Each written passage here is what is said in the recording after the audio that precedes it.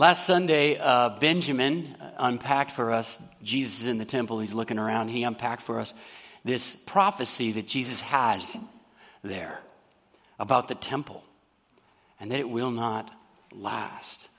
And some 37 years later, indeed, the temple was destroyed. The Romans came. It took them about 4 years. There were some political things that went on. 66 AD, they come. 70 AD, that temple falls. It is destroyed. Jesus was right. That's the news flash, right? Jesus' prophecy came to pass. That was last week's passage. This week, Jesus builds upon that. We might miss out on how Jesus is building upon that. We might just read straight through. We may even be confused initially on what Jesus is talking about here. But he has another prophecy, and instead of the short view, 37 years can be called a short view, he takes the long view. Here, in this passage, in a similar way, he predicts the end of this age. The end of the secular age, the end of the age after the fall of mankind. He says this age will come to an end. The temple will come to an end. It will pass away. This age will come to an end. It will pass away. I will return to usher in a new age. So that's this week's passage, and we want to dig into it. We want to understand this passage. We want to understand what this means for us as followers of Jesus Christ today. So without further ado, I'm going to read this passage, and after we're done reading it together here, we're going to pray that God would be our teacher. Listen as I read aloud. Luke chapter 21, beginning in verse 25. Here's the word of God as it's recorded there. Jesus says, "And there will be signs in sun and moon and stars, and on the earth distress of nations in perplexity because of the roaring of the sea and the waves, people fainting with fear and with foreboding of what is coming on the world. For the powers of the heavens will be shaken. And then they will see the Son of Man coming in a cloud with power and great glory. Now when these things begin to take place, straighten up and raise your heads, because your redemption is drawing near." And he told them a parable. "Look at the fig tree and all the trees. As soon as they come out in leaf, you see for yourselves and know that the summer is already near. So also, when you see these things taking place, you know that the kingdom of God is near. Truly, I say to you, this generation will not pass away until all has taken place. Heaven and earth will pass away, but my words will not pass away. But watch yourselves, lest your hearts be weighed down with dissipation and drunkenness and cares of this life, and that day come upon you suddenly like a trap. For it will come upon all who dwell on the face of the whole earth. But stay awake at all times, praying that you may have strength to escape all these things that are going to take place and to stand before the Son of Man." And every day he was teaching in the temple, but at night he went out and lodged on the mount called Olivet. And early in the morning all the people came to him in the temple to hear him. This is the word of God. Thanks be to God for it. And I'll invite you to pray with me now. Will you bow your heads?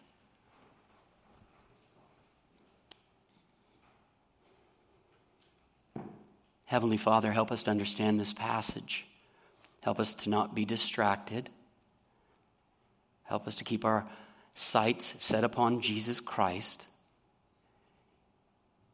in excited anticipation of his return.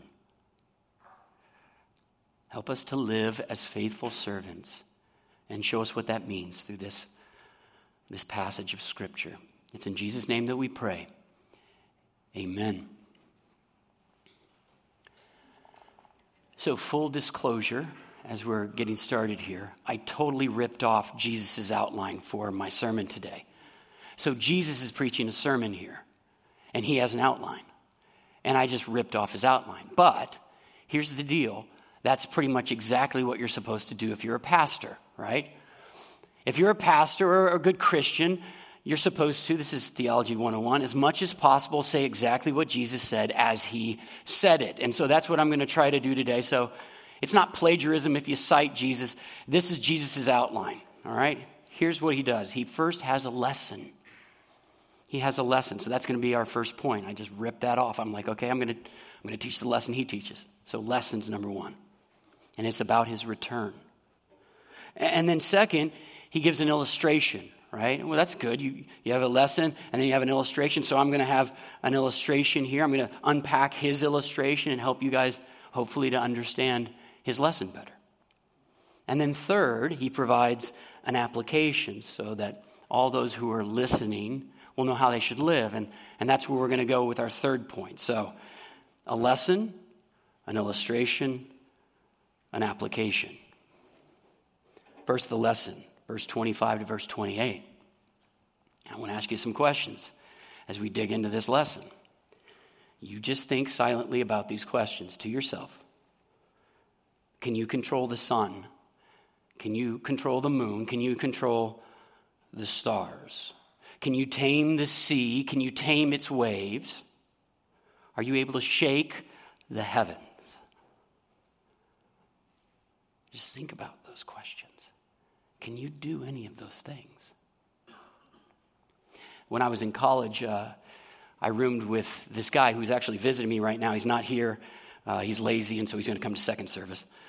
But I roomed with this guy, my best friend from like first grade on. And so here we are, actually in graduate school, just after college, and we're rooming together. You know, two early 20-something guys in our physical prime, right? It's as good as it's going to get. As capable and as powerful as we'll ever be, which, to be honest, wasn't all that capable or powerful, but whatever, right? Two guys in an apartment, rooming together in our prime. And one evening, we were in our basement, and the lights just went off. And it stayed just really silent for about 10 seconds. And then we began to hear this distant howling outside, and it got progressively louder and louder. And then we started hearing this like deep thud. And it was like a machine gun that started picking up thuds outside against the building that we were in. And we realized we're in a tornado. And so what did we do? What did two burly young men, as strong and capable as we would ever be, do at that moment in that tornado? Well, we screamed, "It's a tornado," in a rather high-pitched, scared voice. And as we were shrieking, we simultaneously fell on the floor and laid there, probably still screaming. I don't really remember. And you know, it's kind of funny, right? But that's actually what we did. That's as good as it was going to get for us. That was our finest moment at our peak. That's who we were in that tornado. Completely scared, completely worried, completely pathetic. I'd like to think that I'd act differently today, but I probably wouldn't. And in our first few verses, that's what Jesus says you'll be like. That's what you'll be like when he returns. Unless you've given him your life. Unless you trusted him as your Savior and King. You're going to be just like that. On your face, screaming in fear. Undone. Jesus teaches us that even the most powerful people on earth will tremble in fear, will be face down upon the floor when they, quote, see the Son of Man coming in a cloud with power and great glory. Verse 27 of today's passage. On that day, Christ will come like a tornado of righteous judgment against the unrighteous, against all who throughout history opposed him as their Savior and their God. That, by the way, is precisely what Jesus is claiming with all this imagery that he's God. We maybe don't see that when we read through this passage, but that's what he's saying about himself. Many times we get caught up with whether Jesus will return on a cloud literally or whether Jesus will return on a cloud figuratively, and I think that's actually an open question. Orthodox, faithful believers can disagree on that question. What is the language communicating? Is it a literal image that we're supposed to expect one day, or more of a figurative image of when Jesus comes, it will be powerful? And we can debate that and miss the point. Whether Jesus returns riding literally or figuratively on a cloud, the main point he's making with this phrase is that he's not just a man. He's not just a man. He's God. And anyone who was in the least bit familiar with their Old Testament would have immediately picked this up. All the people there, knowing their Old Testament scriptures, would have understood that he was saying something about himself which he shouldn't say, of course, unless it's true. Let me give you a sense of what I mean by that. Just consider these verses from the Old Testament. Deuteronomy chapter 33, verse 26. There's no one like God who rides across the heavens to help you, and on the clouds in his majesty. No one like God. No one rides on the clouds except for God in his majesty. Or Psalm 68, verse 4. Sing to God, sing in praise of his name, extol him who rides on the clouds, rejoice before him. His name is the Lord. Who do you praise? Well, the one who can ride on the clouds. That's who you praise. That's God. Or Isaiah chapter 19, verse 1, a verse which seems a lot like the verse we're looking at today. See, the Lord rides on a swift cloud and is coming to Egypt. The idols of Egypt tremble and the Egyptians melt with fear. Why? Because they're on the wrong side of the righteousness of God. But only God can come riding on the clouds. None of their idols can. None of their gods can. Only God. Here's a lesson. Jesus is God. It's as simple as that. Jesus is God. The glory and the majesty of God, the power of God, the control over sun, moon, or stars, over the sea and its raging waves belongs to Jesus.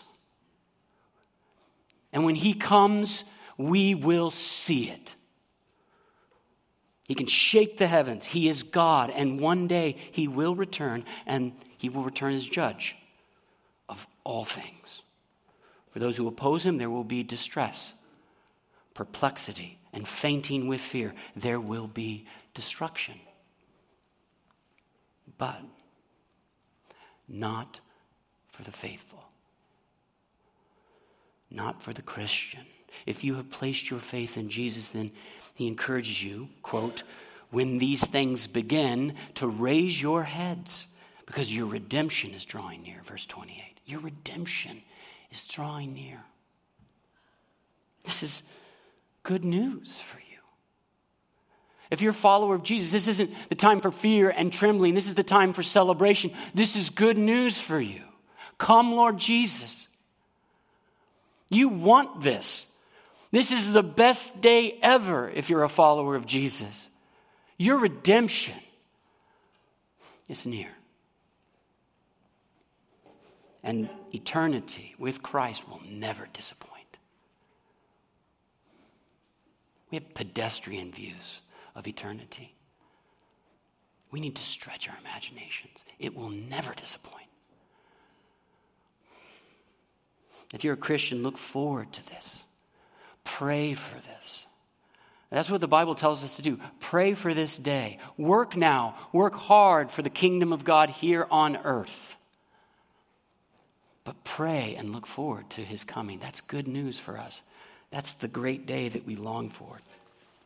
And if you're a non-Christian, you're here today, know this. This is important. That day is not this day. This is the day of mercy. There is time to turn, so turn to Jesus. And you too, on that great day, will not tremble with fear. You also will experience redemption. Well, after that lesson about his return, Jesus gives us an illustration, verse 29 to verse 33. Here's what he says. Look at the fig tree and all the trees. As soon as they come out in leaf, you see for yourselves and know the summer is near. So also, when you see these things taking place, the signs, you know the kingdom of God is near. Truly, I say to you, this generation will not pass away until all has taken place. Heaven and earth will pass away, but my words will not. There's got the little illustration about the trees, fig tree and all the trees. And let me say two things about the illustration and then hopefully bring clarity to a potentially confusing statement that is found here, a statement that's caused much consternation among people. But first, the two things. First thing, the illustration's point should be super clear. Jesus says, just as you know summer is near when trees begin to bud and show their leaves, which all of us have experienced, you know the summer's coming when you see that. You should also know that my return is drawing near when you see these signs. Jesus is saying, look, you can read the natural world around you. You can read the coming of the seasons when you see the signs of the coming of the seasons. So too, you should be able to read the supernatural world around you. You should look for these signs and be able to read that and know that my coming is drawing near. He says, be on alert. Be looking for it. Know that it's coming. It's sure. It's certain when these signs start to appear. Be able to interpret the supernatural seasons just like you can interpret the natural seasons. And if we can do that, then there's no distressing for us. There's no fainting for fear with us. We're not undone. We're aware and we're waiting and we're looking for it. So that's the illustration's point. Second thing, there is no question that the things Jesus predicts here will happen. That's something else he makes abundantly clear. There's no question that these things are going to happen. His words, he says, are far more sturdy than heaven and earth. Now, just pause with me for a second and think about that. My words are far more sturdy than heaven and earth. That is another divine claim. Okay, just think for a second if you were to say that and mean it about yourself. Like, heaven and earth will pass away, but my words will never pass away. People would think you needed to be institutionalized if you said something like that about yourself, wouldn't they? And you really meant it.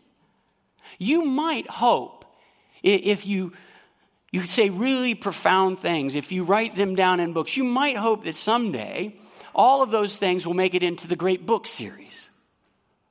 That it might make it into the Harvard classics. You might hope that your words would last as long as civilization lasts. But you would never expect it to outlast creation.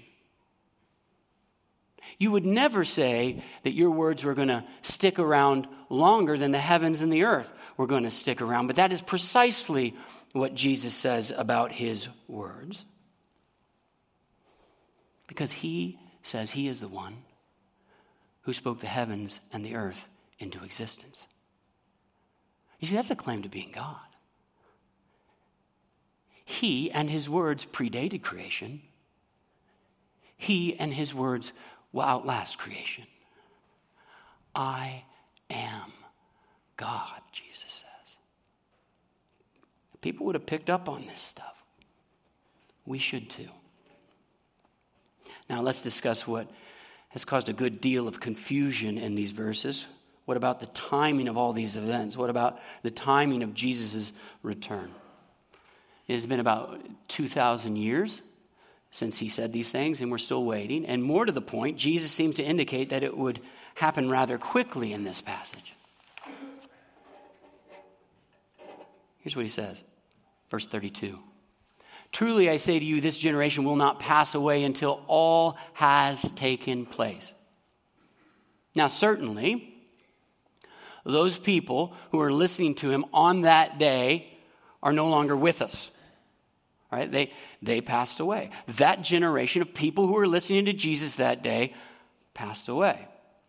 But all of the things that Jesus is talking about here, I don't think anybody here is going to argue they all have taken place. So what's going on there? Was Jesus wrong? Was Jesus mistaken? Some people have actually concluded that Jesus was wrong, that he was mistaken about what was going to happen and when it was going to happen. But I actually think those people are the ones who were mistaken.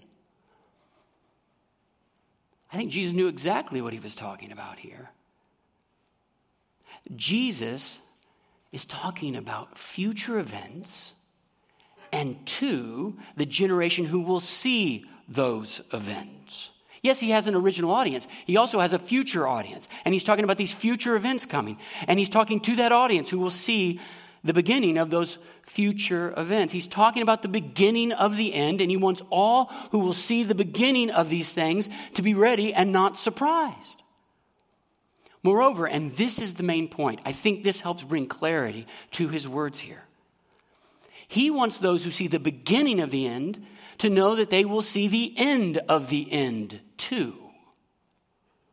In other words, Jesus is saying, once these things begin to happen, they will happen quickly. The generation who sees the beginning of them will see also the end of them, his return in glory and with power. So Jesus looks to a future audience and he says to them, maybe that audience is us. When you see these things taking place, know that they will happen quickly. I hope that brings clarity for those who may have wondered about these words. They're meant to be encouraging. And if my words, if what I've just said did not bring you clarity, I want you to come up after the service and talk to me. This is an important point. This is a point where we're helped to trust the Bible, the Word of God. And so I want to help you be encouraged by Jesus' words here. So don't hesitate. If you still don't understand, you're still not clear on how this works out, don't hesitate to come after the service and talk to me about it. I want to have this conversation with you if you don't understand. Let's move briefly to the final point in this little prophetic sermon by Jesus. He gets very practical here at the end. Let's look at it, an application. Verse 34 to verse 38. Jesus wants us to know how we should live in light of what he just shared with us about his return. Here's what he says.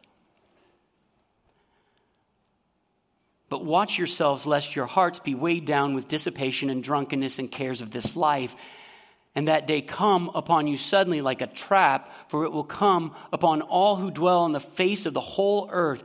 But stay awake at all times, praying that you may have strength to escape all these things that are going to take place and stand before the Son of Man. So in a nutshell, Jesus encourages us to be ready and to be about the things of God, to not be distracted by the fleeting pleasures or the temporary cares of this lifetime. He instructs us to use what we have in the here and now for his glorious purposes. He tells us to not give up hope, but to persevere until our death or until his return, whichever comes first. But for the most part, we don't have a problem understanding what Jesus is telling us to do here. Right? It's pretty clear what we're supposed to do, how we're supposed to live.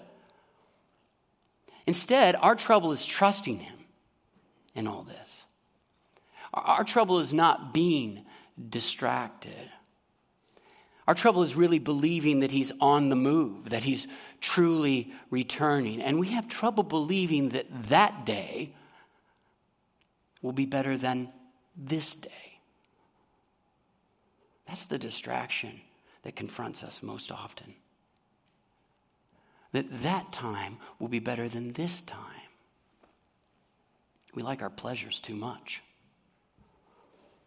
We imagine they're greater than they are. We imagine that they'll satisfy us. I just want you to think for a second. Think about the pleasures that you have pursued in this fallen world. Think about the things you've tried to give yourself over to, the things you thought would fill you up. Just think about that for a second, whatever they are. Did any of them last?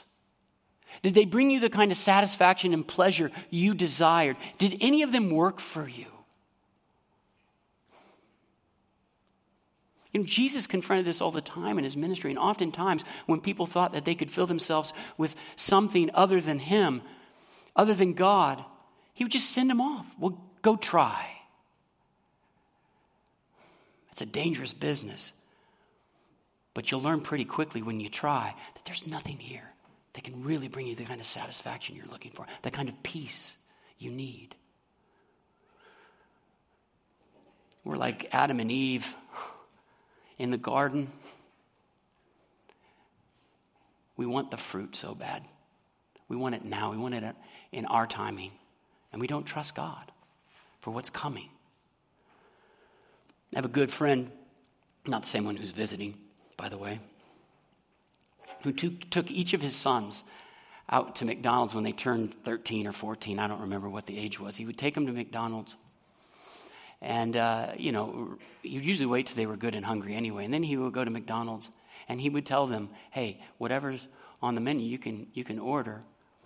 But if you trust me and you wait, there's something better in store. So here's this, teenage boy, as hungry as only teenage boys can get, at McDonald's, knowing he can have whatever he wants now, but knowing that there's a promise of something better later. And so, he's a good dad, so his sons are like, okay, I trust Dad said something better, I'm gonna wait. And then my friend would go and order something, like a Big Mac and a large fries and a Coke, and they would sit down together. And he would begin to eat. So he'd unwrap his Big Mac, his fries, he'd lay it out and start eating right in front of his teenage son. Can you imagine that? I mean, half of the audience here is like, I was a teenage boy once. It's like, so his kid is watching him eat this, and he's chewing slowly, and he's enjoying it, and they're talking, and his kid's just sitting there not eating anything and just feeling like this couldn't be any harder. This is the worst thing ever. And then after he was finished, right, 15 minutes, which probably felt like 15 years for the son. After he was finished, he crumpled up his trash, put it in the bag, put the bag in the trash can, and he looked at his son and he said, any restaurant in town. Any restaurant in town. There is no restaurant that is off limits to you. There is nothing on the menu that is off limits to you. You can have whatever you want. And suddenly his son recognized that he was going to enjoy a feast that he couldn't have imagined before, because he trusted his father and because he waited. My friend is like our good God in that way. Our friend is like our Lord Jesus Christ in that way. And we are like his teenage sons. We are hungry in this world. There are all kinds of things that we think will fill us up in this world. But he wants more for us. He wants better for us. And he promises it to us. He says, wait. He says, trust me. Eternity is compared to a wedding feast. We don't do weddings very well in our culture. It's more a show. Weddings should be a party, a celebration, a peak event. God is saying eternity with me is going to be a peak event that never climaxes, always getting better, always more glorious, so enjoyable. He wants that for us. He wants that for us. He's offering that to us. And so he says, Jesus says here, I'm coming back. That's certain. Don't go in for the temporary pleasures. Don't go in for fast food pleasures. Trust me. Wait. Be faithful. Persevere. And it will be glorious. It will be glorious. Do you want fast food pleasures? Is that what you want? Is that enough for you? Then Jesus Christ isn't for you. But if you want more, if this life has nothing that really satisfies you, then Jesus says, come. He says, come. Trust in me. And when I return, glory awaits you. Let me pray that we'd be the kind of church that in this fallen world life waits on our Lord, looks for our Lord's return, trusts in him, and serves him eagerly now. Will you bow your heads with me? Heavenly Father, we thank you for your word. It is good. It is a reminder that we all need. And we thank you for your promises. We thank you that, Jesus, you are coming back. And may we be a people that don't get caught up in the temporary pleasures of this life,